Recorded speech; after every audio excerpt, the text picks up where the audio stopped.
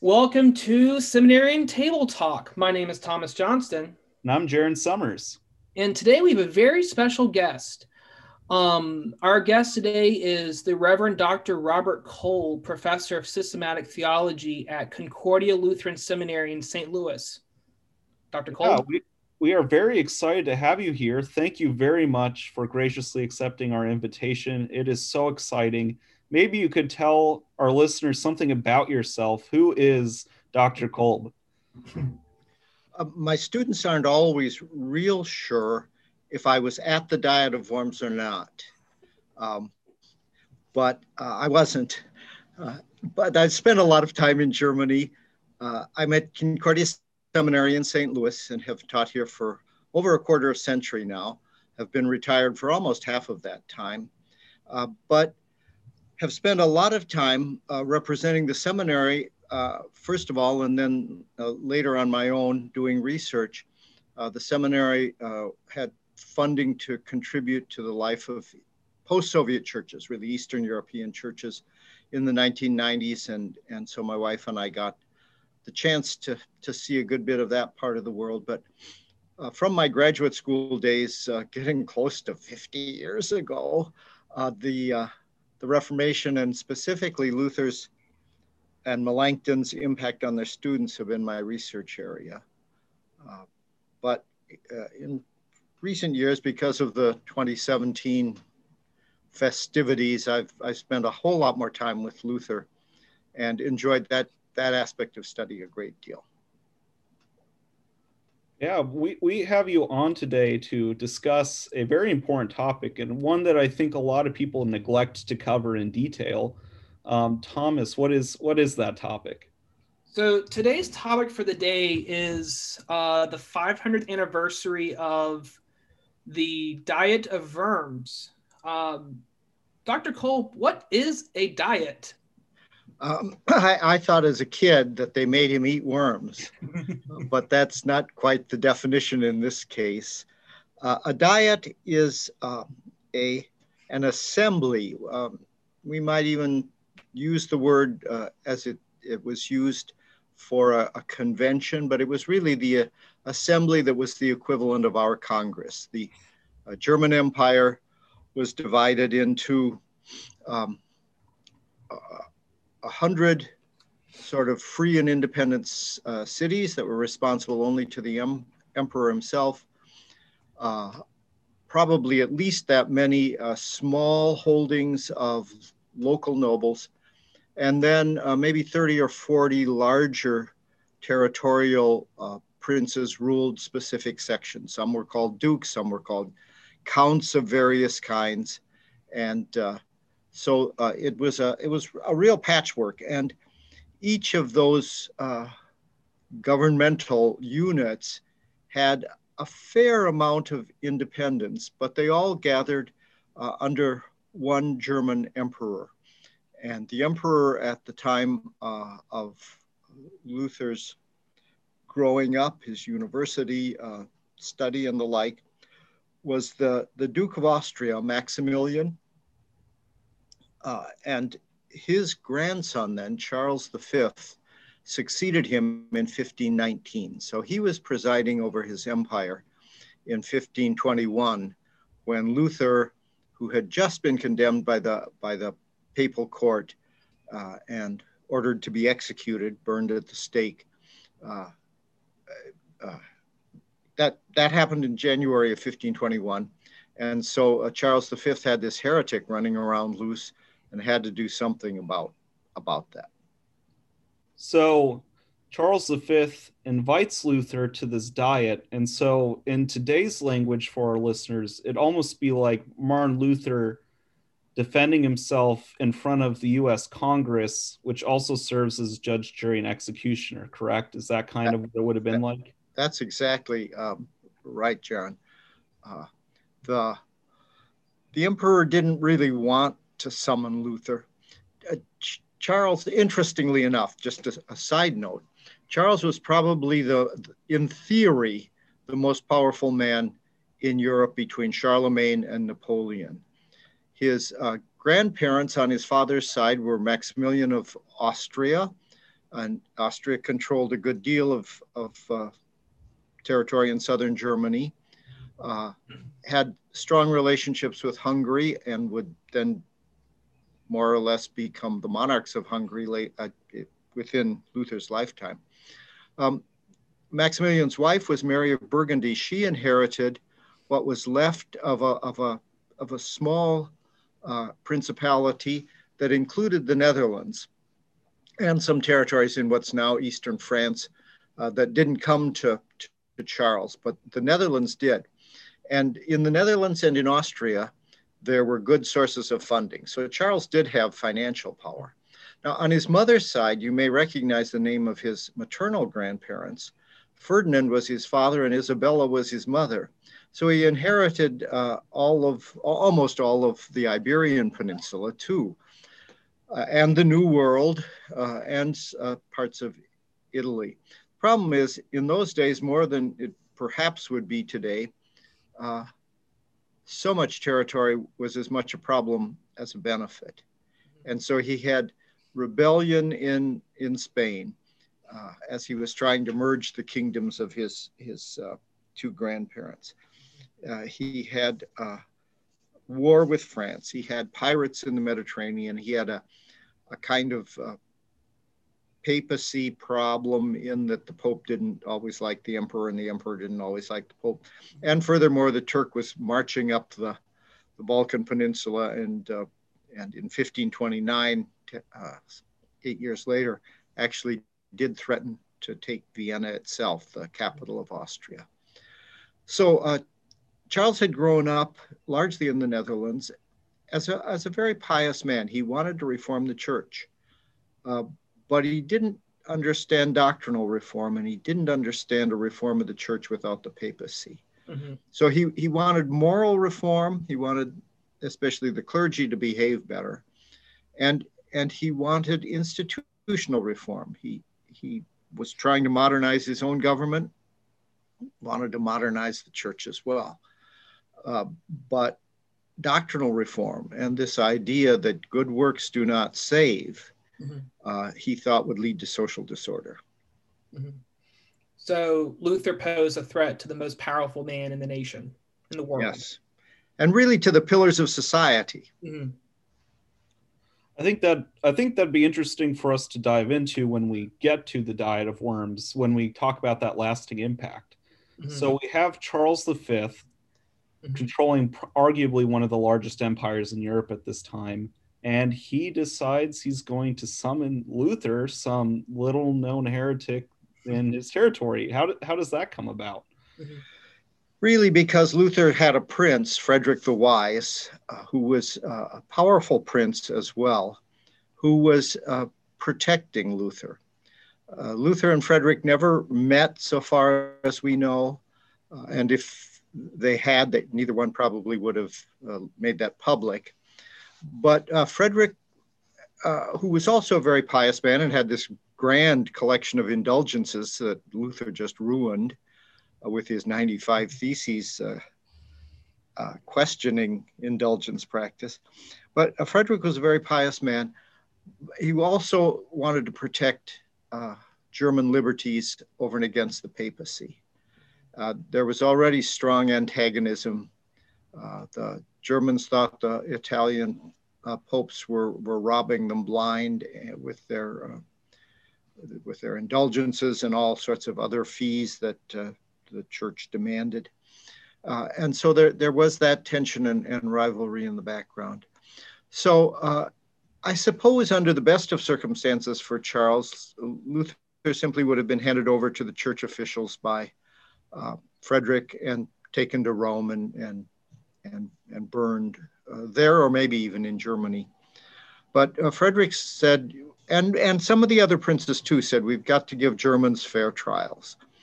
And so Charles more or less reluctantly said, okay, let him come, I'll give him a safe conduct.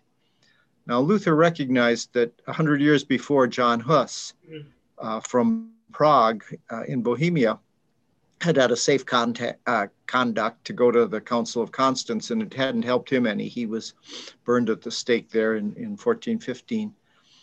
So it was an act act of courage that Luther even showed up.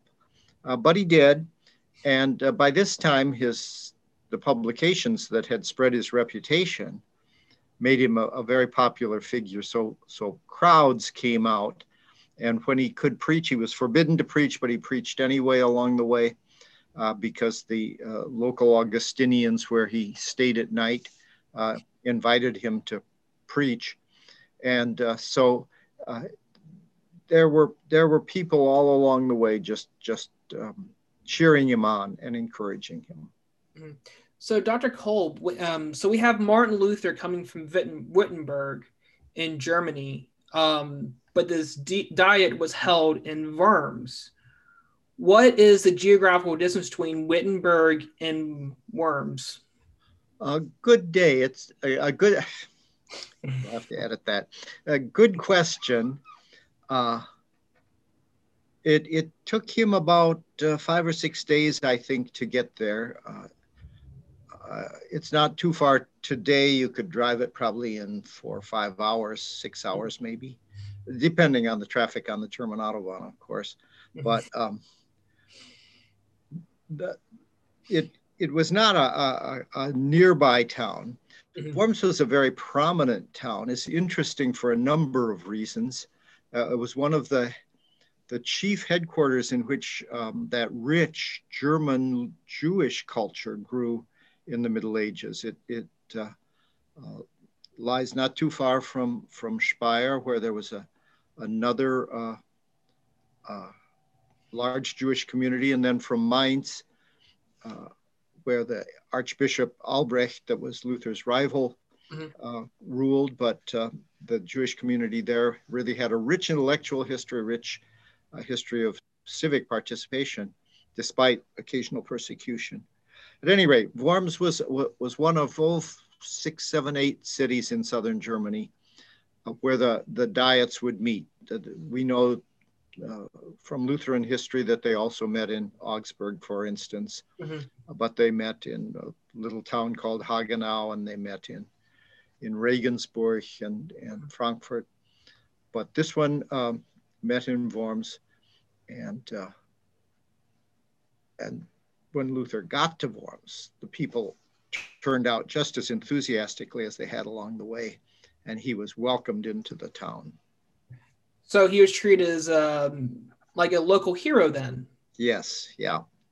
Very, very popular. And that, of course, made the emperor and especially the papal legate, who was representing the interests of the papacy, very, very nervous. Jerome Aleander was a well-seasoned papal diplomat, and he had experience serving in, what we would call today the Netherlands, but he knew the German scene well. So he was a good choice for representing the interests of the papacy. And he complained bitterly. He wanted Luther to be arrested immediately, and he didn't think he should get a chance to stand before the Diet and try to explain himself. So there were all these political tensions and a lot of political maneuvering and negotiation that was going on while Luther was coming. And then once he got there and appeared before the Diet, that negotiation continued for a week or more. So we have Charles V calling together this Diet because he wants to essentially quell any political or doctrinal dissensions. He calls forth Martin Luther because he wants to honor the requests of the German princes for Luther to have a fair trial. Luther comes into Worms and he's welcomed as a local hero, thus irritating the king as well as the papal legate. Yeah. Now we're in Worms. What transpired at this Diet or this essentially congressional session? Well, we think that Luther's appearance before the Diet was most important. Charles probably thought getting the tax monies that he wanted out of the princes was most important. It was like most political assemblies, first of all, about financing government. But the Luther affair was really very important. And so he arrives, has an evening to relaxed, though we can't really imagine he relaxed much, especially because people, important people, wanted to come visit him. He didn't give autographs to the common people, but some church officials, some scholars, and others came to actually to encourage him. So then the next day he appeared before the emperor and was essentially asked two questions. Are these your writings? And there was a pretty good collection of the things he had published. He had published an awful lot by 1521. He was on his way to becoming the single most popular author in Europe in the 16th century. So he could say, are these your writings? And then do you recant? Those were the two questions he was supposed to answer. And what he said was, I guess so, as he looked over the pile. Actually, his colleague from the law faculty in Wittenberg, Jerome Schurf, asked for the titles to be read. So the list was read. And Luther said, well, there are different things here. So can I have a day to think about it? Well, that wasn't in the plan, but Charles V didn't know what to do. And so he said, okay. So Luther got to go back to the room that he was sharing with some friends from Wittenberg, some counselors of the elector. And again, visitors came to encourage him and to say, stand strong. Mm-hmm. So the next day, he's placed on the agenda toward the end of the day. They, as I said, have not really more important things to discuss. Everybody was worried, but they were hoping he would simply recant and it would be a very short affair. Mm-hmm.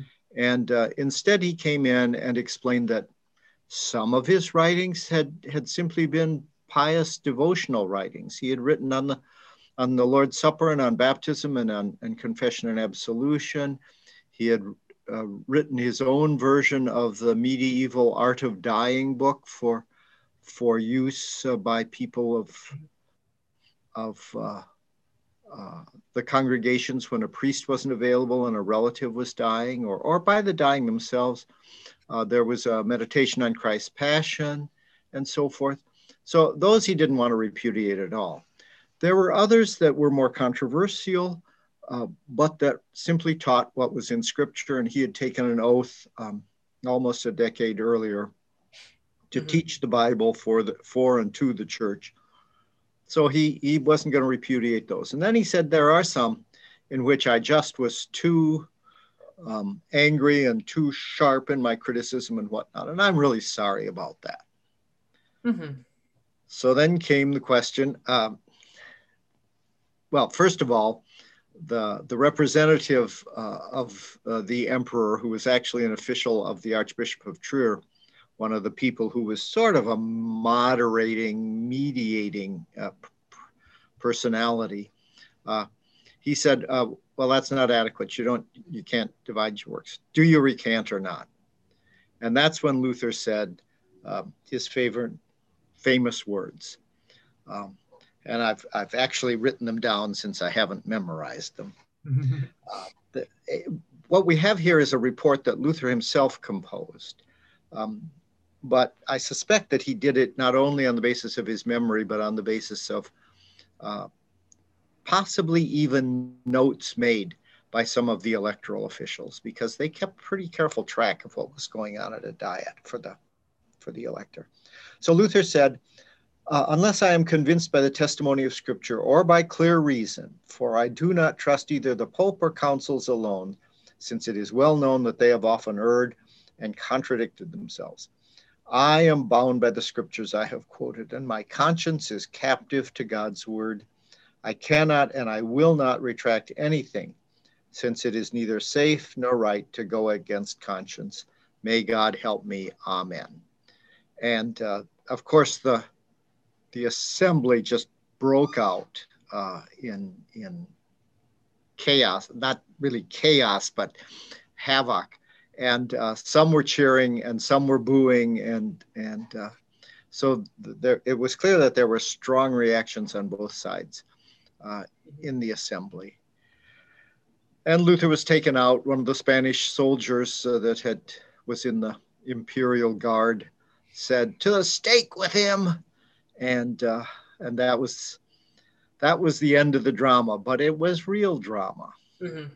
So he kind of, I guess, broke society at that moment. He basically spoke back to the powers that be and declared that he wasn't going to recant or change his ways. And that threw society into a frenzy.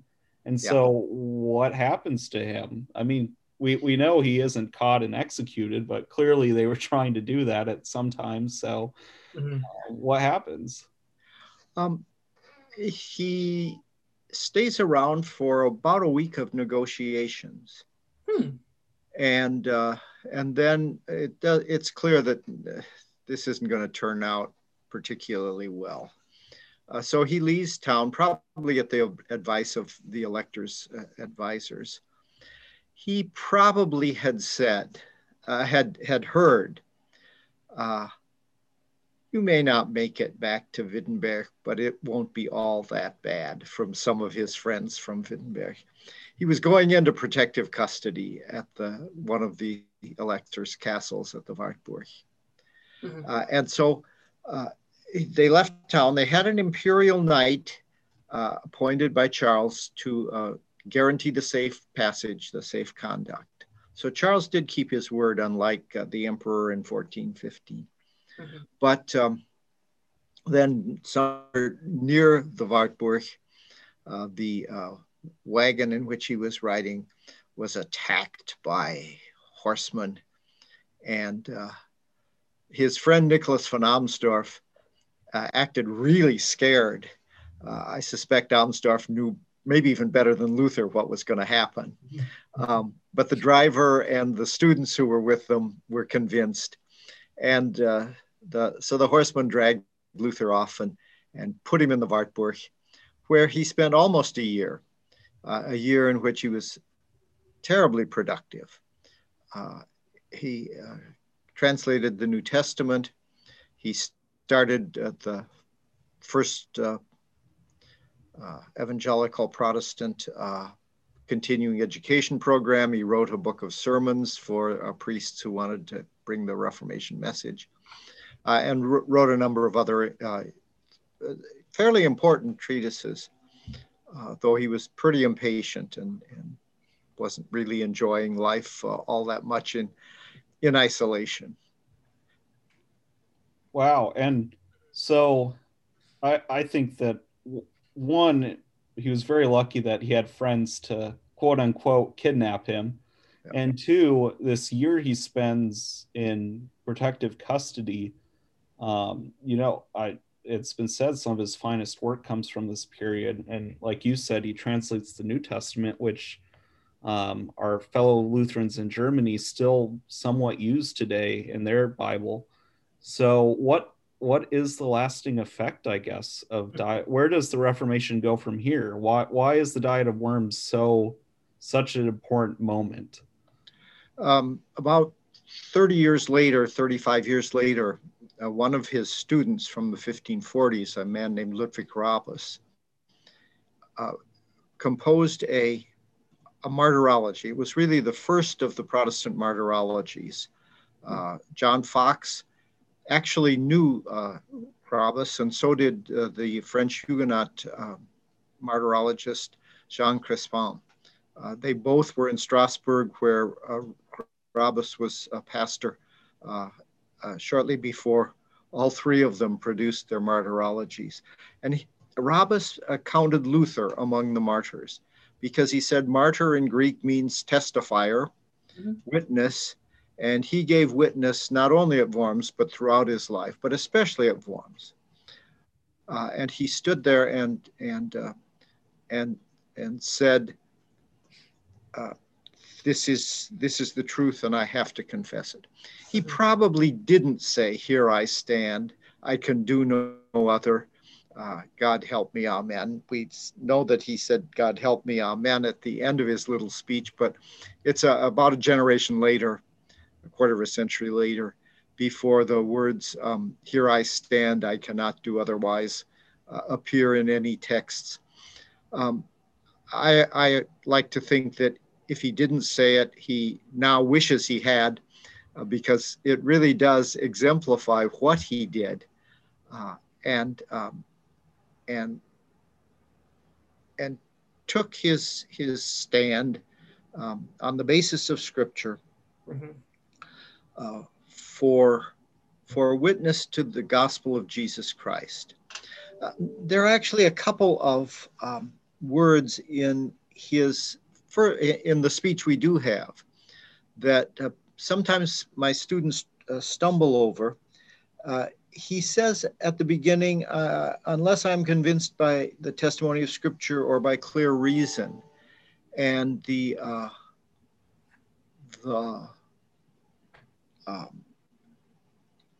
typical student of Luther says, by clear reason. I thought Luther didn't like reason. I thought he called reason a whore. Well, it is true that he had some nasty things to say about reason and philosophy and Aristotle. But when he does that, I'm convinced from the context that he's always referring to Aristotle's kind of reason and philosophy that tried to define what it means to be human apart from a creator God. Aristotle has an unmoved mover, but not a personal creator who's in conversation and community with his human creatures. And so I think that the bad things Luther says about reason all go back to that particular focus. But Luther certainly commended reason as a great gift of God. Mm-hmm. And so I think what he means by clear reason here is what we might say common sense. Mm-hmm. It's a common sense that for Christians flows out of the Scriptures. And so he's not saying, well, decide either whether Scripture or clear reason is going to be your authority, but clear reason is the gifts that God gives us to interpret and apply the Scriptures. And then the other word that we stumble over is my conscience is captive to the word of God. We think of captive as this voice that tells us what's right from wrong.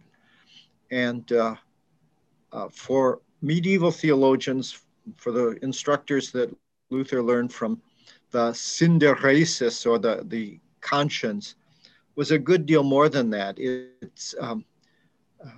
It's not quite our whole worldview or faith, but it's much closer to that than simply the voice that says that's right, that's wrong. And so he's really saying, I'm bound by the Scripture I've quoted, and my whole way of looking at reality is captive to the Word of God. And so that's when he says, I cannot and will not retract anything, since it is neither safe nor right to go against conscience. And so I think in our day and age, where there are certain voices that are more hostile toward Christianity, probably in North America than there were in my youth, but around the world where Christians are being persecuted in one way or another, Luther's example at Worms is really an example we can take seriously. I do have a story that I have to tell in this regard, though.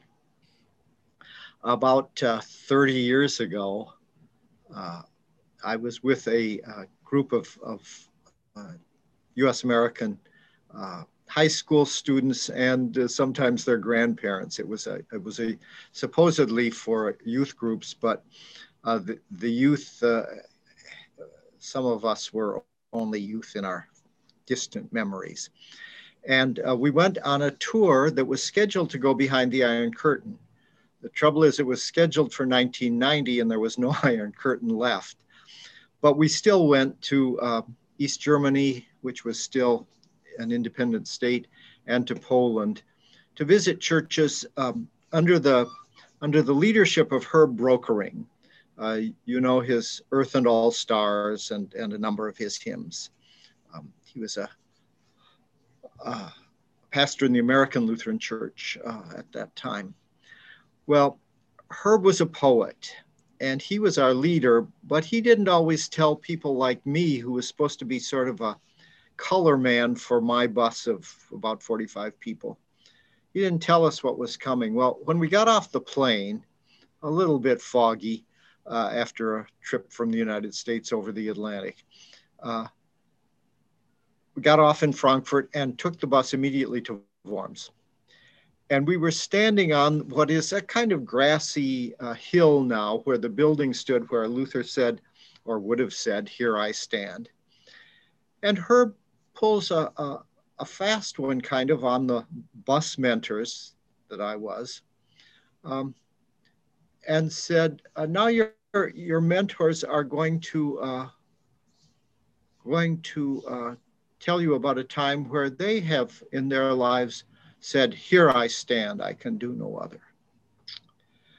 Well, I usually don't have this presence of mind, but in the 3 minutes or so that my group took to sort itself out and assemble in one corner of that grassy knoll, I was moved to say, I can't really remember a time when I've had to say, "Here I stand, I can do no other," for our Lord. As a matter of fact, we were just a few, not terribly many meters from the cathedral in Worms.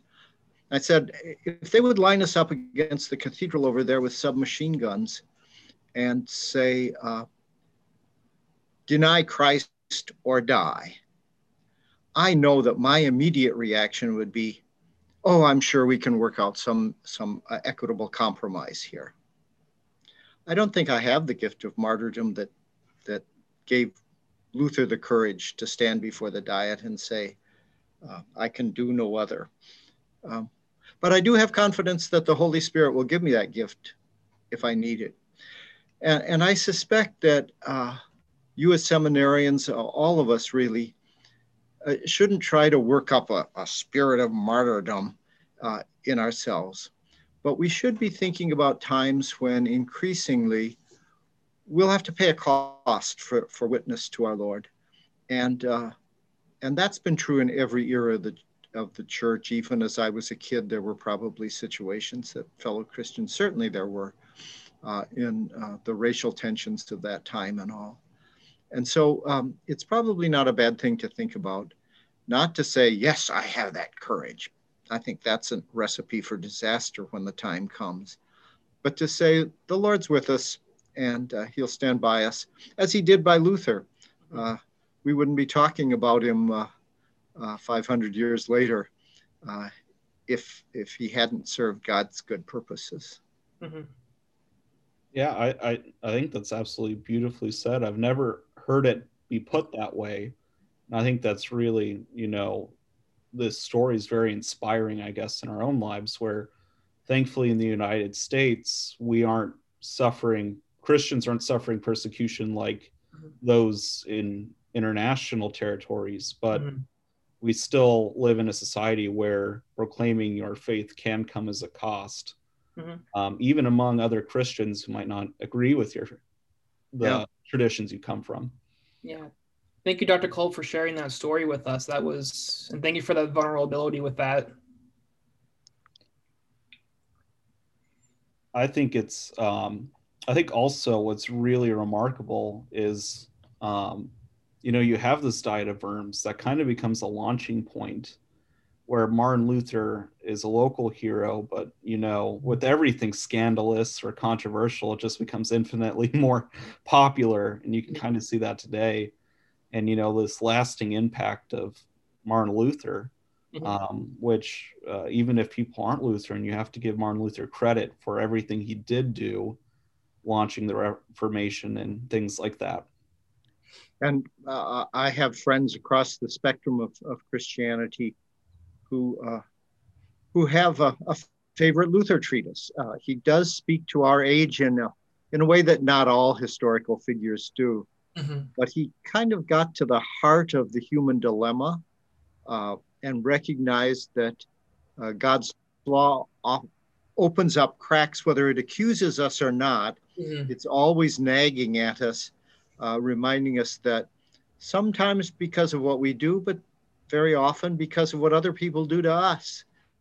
Our lives are tattered and torn, and that the presence of Jesus Christ with us in the various forms in which he comes in his word, oral, written, sacramental, that presence of Christ is what can sustain us and give us hope and a larger framework for carrying out God's commands and taking care of our neighbor.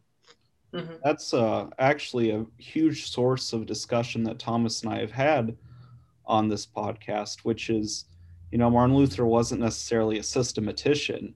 Mm-hmm. He was very pastoral and, spoke in such an earthy manner. Even translating the German into English, you can still pick up on some of that earthiness, some of that, inherent, sometimes vulgar language that Luther uses, but I find that endearing. And we actually talked about Martin Luther's sermon on death and dying, and how comforting that sermon is, especially in North America, where our views on the afterlife are all over every which way. And Martin Luther's, sermon just really speaking to the heart of humanity's fear of death and how our focus just needs to be on Christ and everything else be darned, focus on the love of God. And that grace is just immensely powerful, I think, even today. Mm-hmm. Yeah.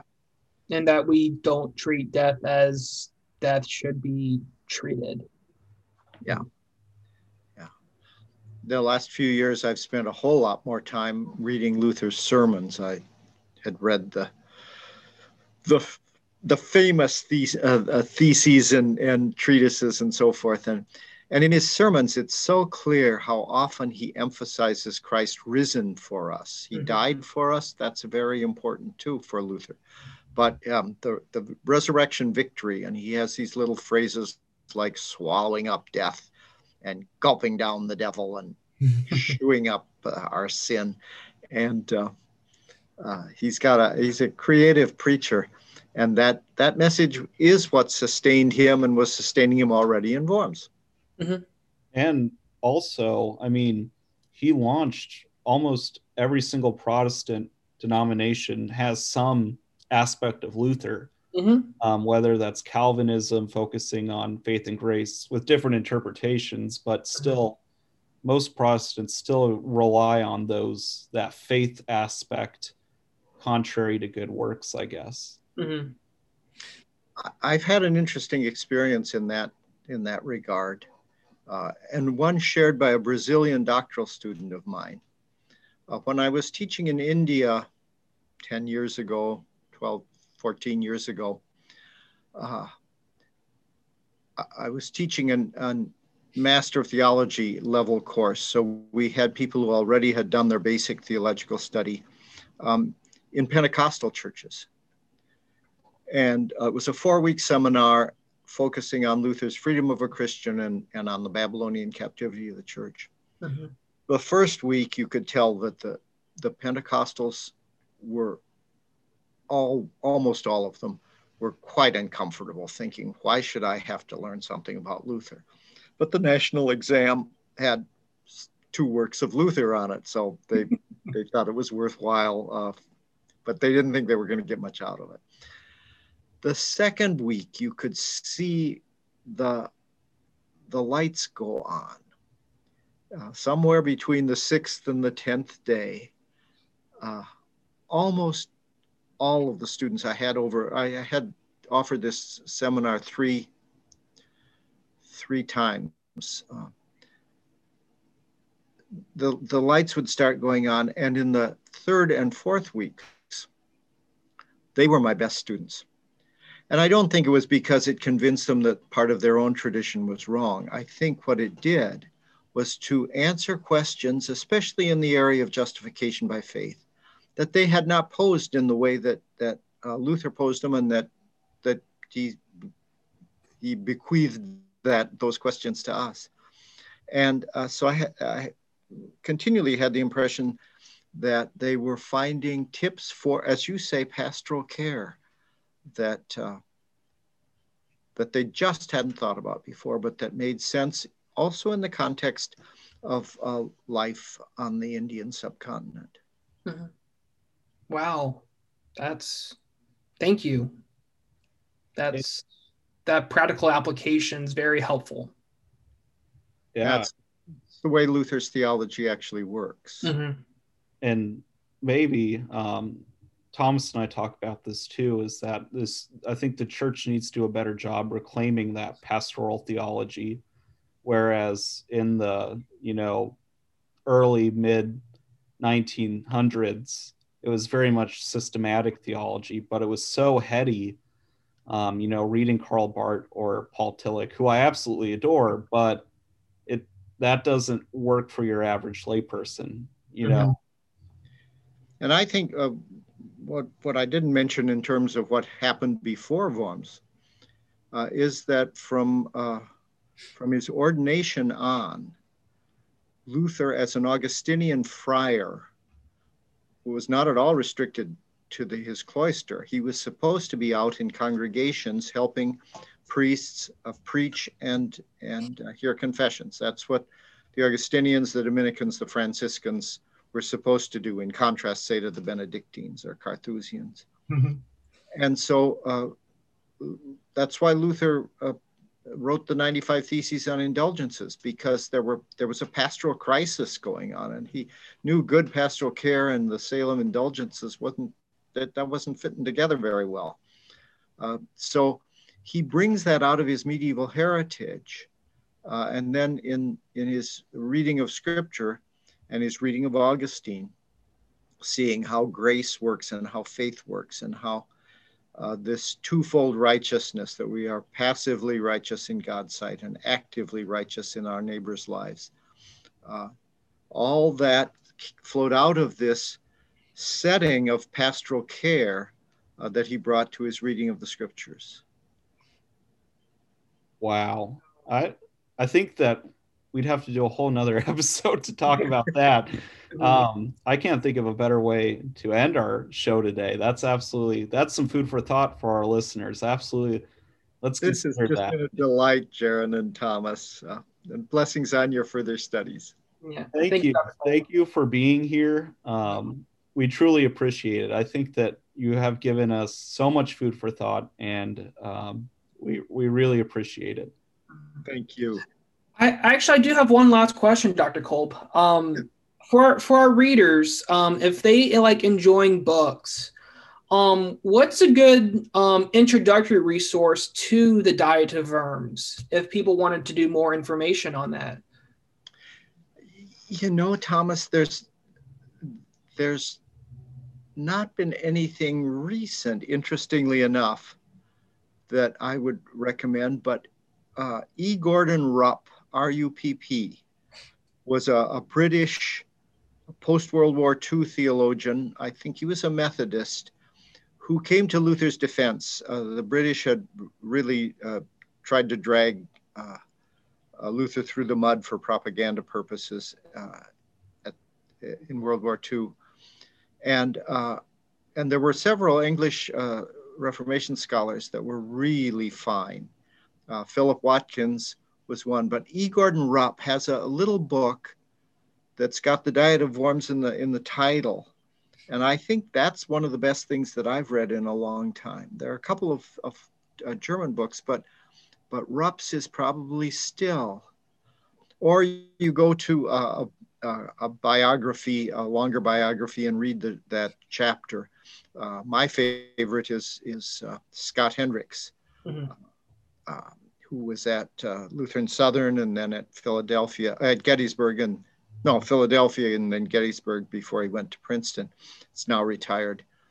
But Scott's Martin Luther Visionary Reformer is the name of his biography, is, I think, the best of the Luther studies. Surely there is also work that you've done that you could recommend, maybe. Actually, the things that I've done on Luther are more theological and biographical. I have a book with Oxford University Press called Martin Luther, Confessor of the Faith. That's a kind of summary overview of Luther's theology. I think that'd be good too. Mhm. Absolutely. I think that's a good also place, you can't Luther's theology as well as his biography. Mhm. And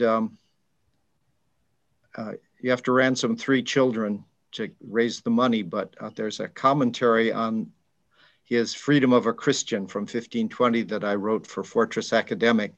Came out last year or the year before, maybe 2019, which was a fascinating study. I had read On the Freedom of a Christian a number of times in my life, but when I had to actually write a commentary on it, you look at things much more carefully than just when you're doing a casual reading. And that always was one of my favorites, but it's so rich. And so I'd read Luther before I'd read Kolb, but to get a little historical setting and background and impact, Mhm. I try to trace the interpretation of that and use of that treatise then right up to our own time. Mhm. Yeah, well, thank you again for those wonderful resources, Dr. Kolb. It's been a real joy to be with you too. Thank you very much. Thank you. Stay safe. Hopefully, we're out of this pandemic soon. Yes. We wish you a great rest of your week. Thank you so much for being with us. Thank you.